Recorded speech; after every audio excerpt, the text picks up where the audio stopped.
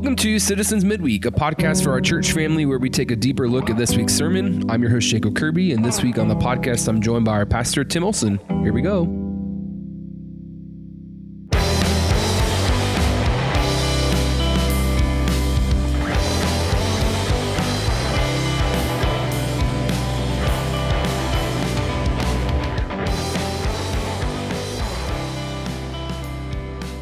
This Sunday, we continued on in our series through Ephesians. This week, we're looking at Ephesians chapter 2, verses 11 through 22. And kind of the main crux of the passage for us was just a reminder that Christ is our peace. He has broken down in his flesh the dividing wall of hostility. And the challenge for us is not to make unity happen, but it's to learn how to live in light of the unity Christ has already accomplished for us. And we kind of talked about two enemies to our unity as a church. And those two enemies that we kind of see in the world around us are individualism and counterfeit reconciliation. So I think for me, the part that stood out the most was definitely the just the kind of idea that you brought up, Tim, about we're not trying to create unity for ourselves. We're not trying to necessarily fight for unity like the world wants us to, because there's certainly a lot of talks about reconciliation and unity happening all around us. But we as Christians don't have to fight for unity in that same way because we've been given unity in Christ. So us learning how to live in light of the unity that's already been accomplished for us. I thought that was a really powerful way of saying that. Yeah, that's good. We're going to talk more about this in Ephesians 4. Yeah. One of the things Paul says later is that we should, as Christians, be eager to maintain the unity of the Spirit. And it's the same idea, right? That we don't make unity happen. Christ has united us. He has given us peace. And our challenge is to learn how to live in light of that. Yeah, and I think even just thinking about this in the context of kind of the conversations I've heard around in a secular way about unity and reconciliation, it kind of goes in the face of the biblical idea, which the biblical idea is to maintain the unity that we have in Jesus, where I think a lot of the conversations that maybe non-Christians have about unity are really fixated on hyper-focusing in on our differences, really making sure that we've divided the groups into who's who, almost and then a way to kind of unify us afterwards in a way that just seems a little messy. And then we find out in Ephesians, that's because that's not how Christ has designed it for us. Christ has unified us. The common ground is our identity in him, and then we work out how to be unified because of what he's done for us. But yeah, which is true of all of the Christian life, right? All the Christian life starts with God, right? And it's us learning how to live in light of what he has already declared true about us. This is just in a corporate sense. Yeah, that's awesome. That's really helpful. What about you, Tim? Anything that kind of hit you in particular as you were studying to get ready for the sermon? Yeah, so always there's stuff that gets left out. This one was very sad to leave out, which I kind of hit on it like real briefly, but I really wanted to talk a lot, but it would have taken way too long. Verses 19 and 20. So Paul says, Ephesians 2, 19 and 20, so then you are no longer strangers and aliens, but you are fellow citizens with the saints and members of the household of God, built on the foundation of the apostles and prophets, Christ Jesus himself being the cornerstone. So specifically verse 20 there, where he says, we're built on the foundation of the apostles and the prophets. So our foundation, what Paul's referencing there, is the scriptures, right? The prophets, these Old Testament prophets that wrote all about the Old Testament story of God. And then the apostles, these early church writings. So he says our foundation is scripture, but then even more important than that, Christ Jesus himself is the cornerstone. Right. And we talked about this briefly on Sunday, but the cornerstone is the first stone that you lay in the building of your structure or your house. It's that first stone that dictates what all of the other stones are built off of. And so he says the foundation for us in our shared life as the family of God is the cornerstone, which is Christ, and the foundation, which is God's word. Yeah. Because I just love that all of what we're trying to do, even as a church, is built around those two things, right? It's built on, we are a Jesus-centered family on mission, right? So our cornerstone is Christ, and then how we know Christ and how we experience Christ is through the living word of God, how God has revealed himself to us. And so that's why everything we do as a church, preaching, teaching, groups, discipleship, just living life together, all of it needs to be built on Christ and the Word of God. Yeah, that's right. That's really helpful. I think, as when I like to kind of start my time praying and reading the Bible, or even just talking about the Bible in community, with thanking God that he did not see it fit to make himself ambiguous, but he wanted to reveal himself really clearly. Absolutely. So we have this legacy of the prophets and the apostles and the person of Jesus so clearly given in Scripture. God is in the business of revealing himself, and we have a really clear picture of what God's like for those that seek it. Yeah, absolutely. What are we going to dive in deep today, Tim? Yeah, so I thought we would land more on talking about God's heart for racial reconciliation and for the nations in all of Scripture. So we hit on this with point 2, the second enemy to our unity being counterfeit reconciliation or counterfeit or performative or false, whatever you want to call it. This idea of building the kingdom without the king, of wanting unity in diversity, of wanting a church or a world that looks like unity between all different people groups and nations without the king and the Christ who makes it possible. And one of the things we talked about was that we have no gospel without racial reconciliation, and we have no racial reconciliation without the gospel. And one of the reasons why we can say that is because of God's heart for the nations that we see throughout Scripture. And I thought, just in a few minutes on this conversational commute podcast, that we would just deep dive into God's heart throughout the Scriptures from Genesis to Revelation of building a people for himself. Yeah, just casual commute conversation. Yeah, take notes, read these verses later. It'll be great. Don't take notes while you're commuting. That's true. This is a commute podcast for you. Do not take notes. That would be bad.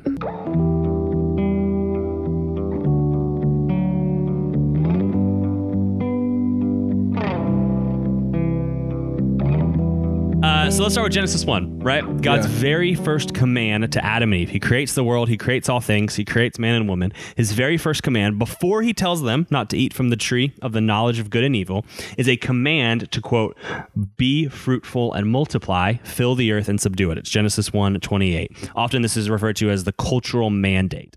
And just by nature of the fact that he tells them, hey, fill the earth, spread out, means that as they go across the earth to different climates, to different topographies, to different landscapes, that different cultures would start to develop, right? They would eat different foods, they would wear different clothing, they would have different natural resources and environments they would have to adapt to.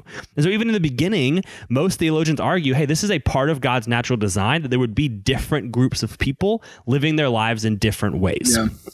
Fast forward, Genesis 9. God sends a flood because of the wickedness of mankind. He spares Noah and his family, his sons and his wives, or his sons and their wives, and he gives them the same commandment, right? Chapter 9, verse 1 of Genesis, be fruitful and multiply and fill the earth. This is God's design that he keeps pushing people towards. Fast forward a few more chapters, Genesis 17. God is establishing his covenant with Abraham, who at the time was named Abram, and he introduces this practice of circumcision. He tells Abraham, hey, you're my people. You are going to be a set-apart people for myself. All of your males will be circumcised as a physical sign of this spiritual reality that you are now the people of God. But he says, through you, I'm not only going to bless one particular people, but you, several times in Genesis 17, he says, Abraham, you're going to be the father of a multitude of nations. Yeah. It's the Hebrew word goi, which means peoples. You're going to be the father of many different people groups, many different ethnicities, many different nations. So you have that kind of throughout, right? There's different parts throughout the Old Testament as you read the story where God's people are a blessing to other nations as they settle among them, as they teach them how to worship the one true God, all of that. Fast forward, Jesus comes, God's only son, comes to earth, born in a manger, everything we celebrate in Advent, all that good stuff. Matthew 24:14, Jesus is preaching and teaching his disciples, and he says this. He says, and this gospel of the kingdom will be proclaimed throughout the whole world as a testimony to all nations, and then the end will come. That phrasing, all nations, is one you're going to see really in the rest of the verses we look at throughout the New Testament, where it's the word ethne, which means races or ethnic groups or people groups. And so he says, hey, the gospel of the kingdom must be preached and proclaimed to the all people groups, to all types of people, to all nations, then the end will come. Fast forward 4 chapters. Matthew 28. Jesus dies. He goes to the cross. He goes to the tomb. He rises again. He's about to leave his disciples, and he gives them what's often called the Great Commission. And that's what he says in Matthew 28. He says, go therefore, and once again, make disciples of all nations, all ethna, all races, all ethnicities, all people groups. So you have this thread. Genesis starts, goes to Matthew 28, keeps getting picked up. Acts chapter 2, day of Pentecost, right? Disciples, Jesus has just left them. He said, go be my witnesses in all nations, Jerusalem, Judea, Samaria, and to the ends of the earth. The disciples are praying. They're waiting for the Holy Spirit. The Spirit descends. Tongues of fire rest upon their heads, whatever that means. and they start speaking, and a bunch of people all hear them speaking in their own language, right? So they're starting to preach the gospel, and everyone around them from all these different nations are not hearing them in one language, they're hearing them in their own languages. So this scene is considered by many theologians and scholars to be a reversing of what happens in Genesis at the Tower of Babel. So in the Tower of Babel, many people are building a tower trying to be like God. They're trying to build this tower to heaven. They want to make a name for themselves. They want to be like God, and God comes down and he confuses their languages and he scatters them on the earth because that was his original design. Fill the earth. Don't stay in one spot. Fill the earth. But notice here, God is reversing that, but he doesn't make them all speak one language. Yeah. He doesn't make all of the new disciples, all of the 11, speak one language. They have them speak different languages, still affirming God's design that many people from their different groups, whether they be Parthians or Medes or Judeans, Egyptians, Romans, Arabians, all these different groups that are there, all hearing the good news of the gospel, not in one language, but in their own language. Instead of the confusion of language in Babel, it's now a unified, we can understand one another. There's no more confusion when we communicate with one another. Yeah, while affirming their own background, their own cultures, their own written languages. Yeah. Fast forward a little bit more. Acts 15, we talked about this a few weeks ago on Sunday. Jerusalem Council, right? They're fighting. Hey, what do we do with the Gentiles? What do we do with these non-Jewish believers that are suddenly putting their faith in Jesus? And basically they decide, hey, we should welcome in the Gentiles. We should welcome in all of these other non-Jewish nations because God has given them the Holy Spirit, just like he's given to us. Then you get to Ephesians 2, what we talked about on Sunday. Christ, through his flesh, has broken down the dividing wall of hostility. He's made the two one. He's united all of us in Christ. No longer two groups, now one group through his blood. And then you get to Revelation 7, right? 9 and 10, which says this. So John, he has this vision of the throne room of God, and he says, after this I looked, and behold, a great multitude that no one could number, from every nation, from all tribes and peoples and languages, standing before the throne and before the Lamb, clothed in white robes, with palm branches in their hands, and crying out with a loud voice, salvation belongs to our God who sits on the throne and to the Lamb. All peoples, tribes, tongues. That's what God's design was from Genesis 1 all the way to what he fulfills in the end. And listen, this is God's story, right? God is sovereign over all. God is going to accomplish his purposes through his means. He's going to lead us to his directed end. And so if his directed end, which is a guarantee, is Revelation 7, right? That people from all tribes, tongues, nations will be worshiping him together, will be before the throne, giving glory to the Lamb. If that's God's design that's going to happen, then that's God's heart, right? This isn't like, oh, I guess God has to settle. Like, this is what God is leading us towards. This is the mission that he has for the church. This is the mission that he has for his people. This is his directive. This is his goal. This is his aim.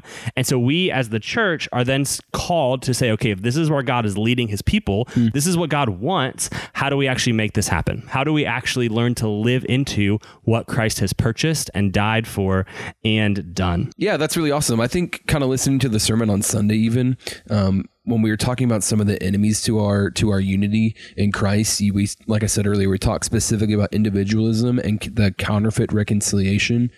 And I just kind of found myself thinking, or maybe asking, like, I wonder what are some of the most prominent ways that you see those two things working out in the communities that we exist and live in? Like, where do you see those enemies show up in Charlotte in the context of our community and the spaces that our community occupies? Yeah, I think so. We just to stick with the thread, we can jump to individualism in a second. This idea of counterfeit reconciliation is particularly when it comes to racial unity and racial harmony. Man, I think there's so much good that comes from, so some specifics, right? There's so much good that comes from social media, so much benefit, blessing to the kingdom. A lot of it's not. Right. And I think one of the things that, you and I have had conversations about this. We've had conversations as a leadership team, as a church. One of the things that most frustrates me is that idea of, we almost named it this, but the idea of performative reconciliation. This idea of what I do online, thinking that is my lived reality, which is true in so many ways. But we think the online world isn't a space we inhabit. Right. And so we think what we do there is part of our lives. Yeah. And it's just not. Right. Like, it's words we say which matter and are important. It's public persona, which matters and important, all of that. But it's not reality most of the time. And so what I have seen in my own heart is a temptation to post the right things, to say the right things, to repost and retweet the right things, and to use that as a balm for my conscience, which feels bad about things and is upset about things. And and a deflector to actually doing the deep heart work within my soul. Yeah. Where I feel like, hey, if I post about this, or if I say something about this, or if I repost something about this, that is what I need to do instead of getting before the Lord and other believers and actually repenting of my own brokenness and sin, my own inability to love my neighbor, my own lack of desire to put myself in situations where I am the minority, my own lack of wanting to confront my own deep-rooted problems and sin and frustrations. And so I think we can just become so easy to be like, well, I said the right thing, I posted the right thing, I'm part of it. You know what I mean? And then if I don't, well, then I'm just complicit and compliant because I was silent. And I just think that's a false narrative. And I think it's okay to go, hey, I have a very limited social sphere. You got me on a high horse now, Kirby. Great. I think it's okay to say I have a very limited social sphere. The people that follow me on Instagram, 99% of them are just my friends. Right. And I would rather just go have some dialogue and have some conversations and have some back and forth that's just not afforded to us on social media. So that's a big one. I think another big one is not taking ownership over our own personal lives and our own personal ways. We talked about this a lot a few weeks ago of wanting diversity for our culture, wanting diversity for our church, and not being willing to live diverse lives ourselves, not being willing to put ourselves in diverse spaces, not being willing to put our own awkwardness on the line, our own pride on the line, whatever it may be. And so I think even some of that of just feeling like I have to own everybody else's racial reconciliation without owning my own racial reconciliation, not doing the hard work myself, caring a lot about if my church is this way, which is not a bad thing. Please care about that. But am I willing to say, am I doing this? Am I living this way? Am I about those things and about putting myself in those environments? I think the last one is, man, this is, and we talked about this on Sunday too, but just this whole idea of kingdom without the king is so true for so much of our culture. There's so many things we want. And you see this especially with just all of the calls for people wanting to belong, right? Like so much of what's going on underneath all these issues is people want to say, do I have a space in the world to be okay, to belong, all of that. And that's one of the greatest joys of the gospel is that Jesus says, you do. Right? Not because of you, but because of Christ on the cross on your behalf, which means you have to die to yourself, but to find truer life, truer joy, life abundant, life eternal. And I think one of the biggest, most frustrating things with this argument is that we have just boiled it down to only systems and structures and only earthly temporal means, and we fight like the world. And now there are systems and structures that are implicitly racist. Yes, absolutely. You have these examples in redlining with housing. You have these examples with historical injustices. You have these examples with how communities are even set up and how people flee to the suburbs. Like just all of this like implicit, deep-rooted history. But man, I'm just so convinced looking at even Ephesians 2, right? Christ builds unity between a church that has thousands of years of division, of hatred, of animosity. Just that example of Jewish fathers who would disown and treat their daughters like they didn't exist if they married a Gentile man. And just saying, okay, the blood of Christ unifies that. How much deeper can the blood of Christ unify us as the people of God and as the church? And so I think if we only do this, I think one of the ways to do it where it's just, man, we're fighting like the world fights is to say, well, we just got to sing different worship songs, or we just have to, do this, we have to do that, whatever, and not go first and foremost. We have to preach the gospel to ourselves and break down our own barriers that we have internally to fight against our own like junk within us, our own sin within us. And then we can go, okay, what has Christ called us to? How has he sacrificed for us? And then what do we do in light of that gospel fuel to then do the long, hard work of seeking reconciliation between one another? Yeah, that's super helpful. I think particularly what you were saying at the end about fighting like the world versus fighting like Christians.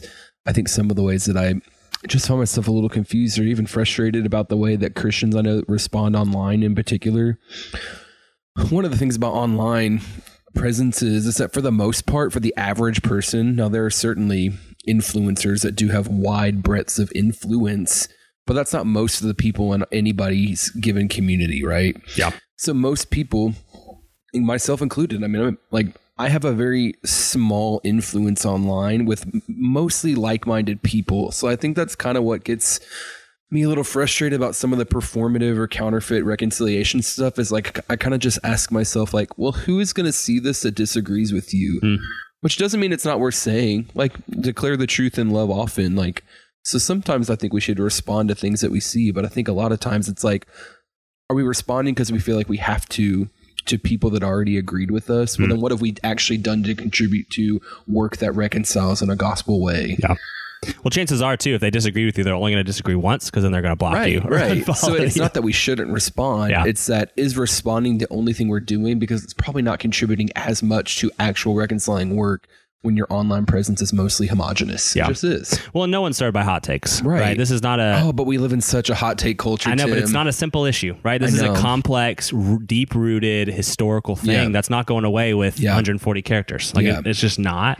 And I think one of the things, too, as you were talking about it, that I think was helpful, that pastor that I was talking about on Sunday, he said he has encouraged his people basically to say, hey, I don't know your motive. I don't know what's going on in your heart. I think sometimes we're posting it out of good motive, right? He said, if you stop and ask yourself, is my motive anything else but Christ and his glory and him getting the honor, him getting the renown? If it's motivated by anything else but the gospel and the glory of Christ, you should probably question your motives. Right. Even if your motives are good. He said, if it's anything else but the gospel or Christ getting the glory, you should probably question and think about your motives. And I think that even kind of brings me to the second thing I was thinking about fighting like Christians, not fighting like the world, is that just I always want to check myself and make sure, like, do I believe that the best solution for reconciliation, for unity, is what Christ has offered us in the church in himself? Because in a lot of ways, there's this tendency or this urgency to agree with seemingly the most expedient social, political solution. And I think there might be some. I'm not saying there's no way that social and political means can't make lives better in any way. But I'm just saying, as Christians, do we have a strong conviction that the church is the best place for us to have a reconciling, united relationship with people that aren't necessarily like us? And if it's because our churches aren't, well, then that's something to address. Like, is our church a place where everybody, that there's a place and a welcoming and a hospitality and a familyfication for anybody that enters into the door that wants to follow Jesus? Absolutely. And that should be our primary aim. And of course, there are other aims that stem from that. I'm not saying... we talked about this on Sunday. Don't just be preach the gospel and leave the rest to sort itself out. That's not what I'm saying. But it is the first fruits, right? Yeah. Which is even that example. I've heard several folks give me good feedback on the example of we don't treat other sin issues that way. Right. We don't treat addictions that way. We say preach the gospel to them, remind each other of the gospel, absolutely, and take these necessary, tangible steps.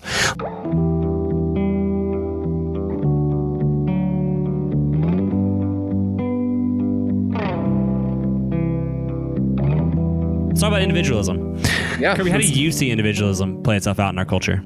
I see it a lot in ways of like, and when culture kind of butts against traditional Christianity, there's a lot of ways in which culture will win over. I guess like just like the last like 20 years of social ethics changing so rapidly, I see individualism kind of in two ways, of like a really growing list of things that culture has just says like, oh, the Bible is wrong or it doesn't matter anymore. But then also I see it a lot in like just the way that we engage or disengage with church family.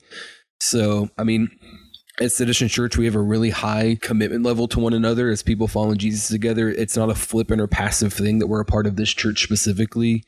But I just think like I've been really disappointed, especially in adulthood, in a city that's pretty like transitionary, or what's that word?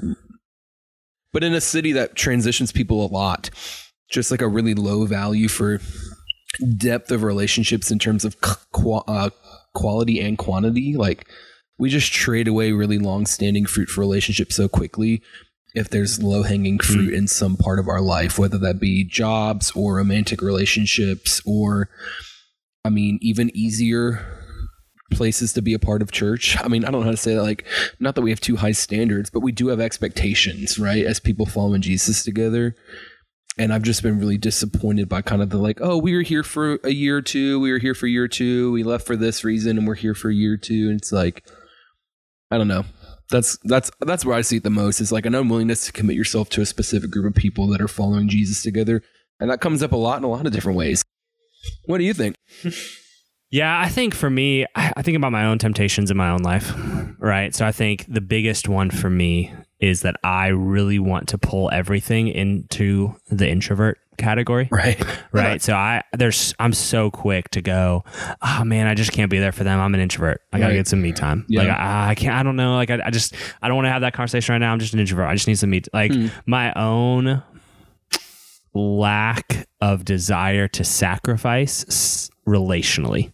Right. Like I think I can sacrifice in terms of service. I think I can sacrifice in terms of, what I do for the church. I think I can sacrifice in terms of giving. I think I can sacrifice in terms of a lot of things. Yeah. Relationally, there's just always a rub and a tension for me of like, I just don't want to give more people more time sometimes. And that's me. And that's my own sin. And that's my own like desire just to check out and to want to watch TV. And, I love Survivor so much right now. And just like, that's a pull. Like, it's just like I want to watch Survivor because it's easier and it's not messy. Dietrich Bonhoeffer, I think it was Bonhoeffer one time that talked about this idea of the greatest enemy to actual Christian community is our view of what we think Christian community should be. I think he talks about it, but he said it much more eloquently because he's Dietrich Bonhoeffer. Basically talks about like the biggest enemy you have to actually living in deep sacrificial relationships with other believers is the figment of your imagination that you have said Christian community should be. Because we hold the idea as a moral imperative, don't we? A little bit of like we think, oh, this is what it should look like. Yeah. Right? We have this picture perfect. We're sitting around a campfire talking about all of our like wonderful ways that we love Jesus together. And then we don't like it when we deal with people that have different personalities than us, different interests than us. I don't like it when people have different personalities or interests than me. There's a certain personalities that just rub me. And I was like, I'd rather not be in a Christian community with you. I'd rather have it all set up how I want to be with my friends. And I think that's for me, like the biggest draw of individualism is to say, first and foremost, what's going to benefit me here instead of the rest of the group, and I will sacrifice until it actually costs me something that I no longer want to let it cost me. Right. And that's where I think the rubber hits the road for us. That's how we're conditioned to think. Right. Me first, my family first, what I want first, what I need first. I mean, just through the roof, the stats on like you were saying, how quickly people move city to city these days. How no one stays put. Every city is a transient city. Yeah. Just the statistics and stats on loneliness. Right. And I think I saw somewhere a stat a few years ago that said it was like 70% of men between the ages of 30 and 50 don't have a best friend or don't have a close friend. And it's like, in some ways that's heartbreaking and really sad and is part of just because of how we were raised and conditioned and how our society says all that kind of stuff. Also, part of it is our own need to self-isolate and our own desire and our own temptation to go, I'm going to make life about me and not about other people. And so, man, I think it just kills from the inside out. That Joseph Hellerman quote from Sunday, those who stay, those who commit grow. Right. Like overwhelmingly what you see as the genuine stuff that helps Christians progress in their holiness is long-term interpersonal relationship. Right. And I think that idea has been even more attacked by the millennial and Gen Z generation and in the year of COVID. Like, I can't even imagine the stats we're going to see in a few years from what happened about how this year. has affected young people or any people at all. But I just think that culture really rewards kind of this really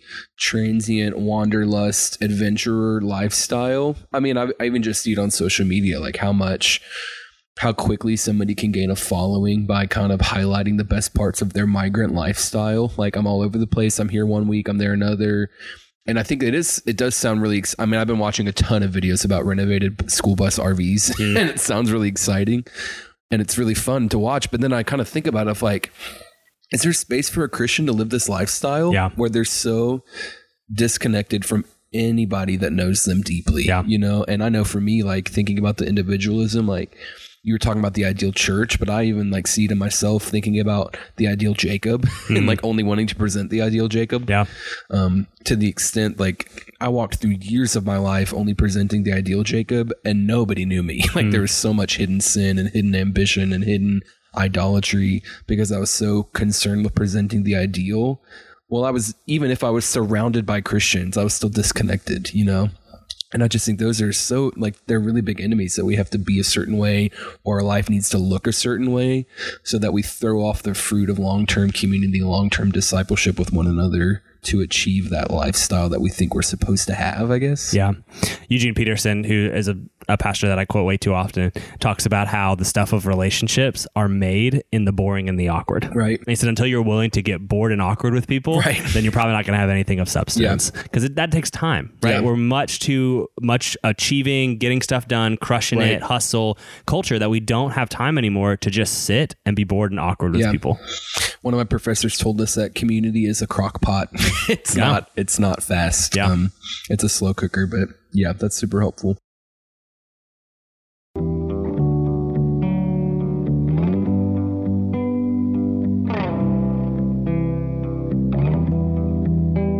Anything else you want our church to know?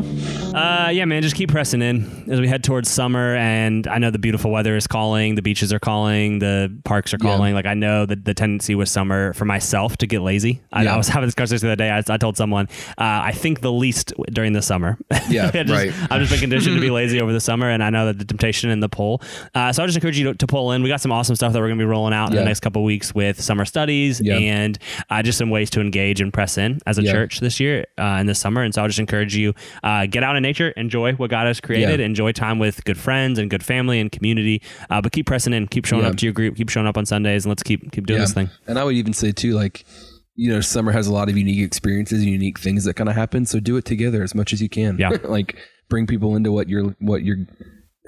bring people into what you're doing this summer, and invite people, that you don't know, or people be missional with, like, do it together. That's called immediate application. Wow. Look at that. We're capable of it. Cool. Well, thanks for hanging out, Tim. We'll see you next time.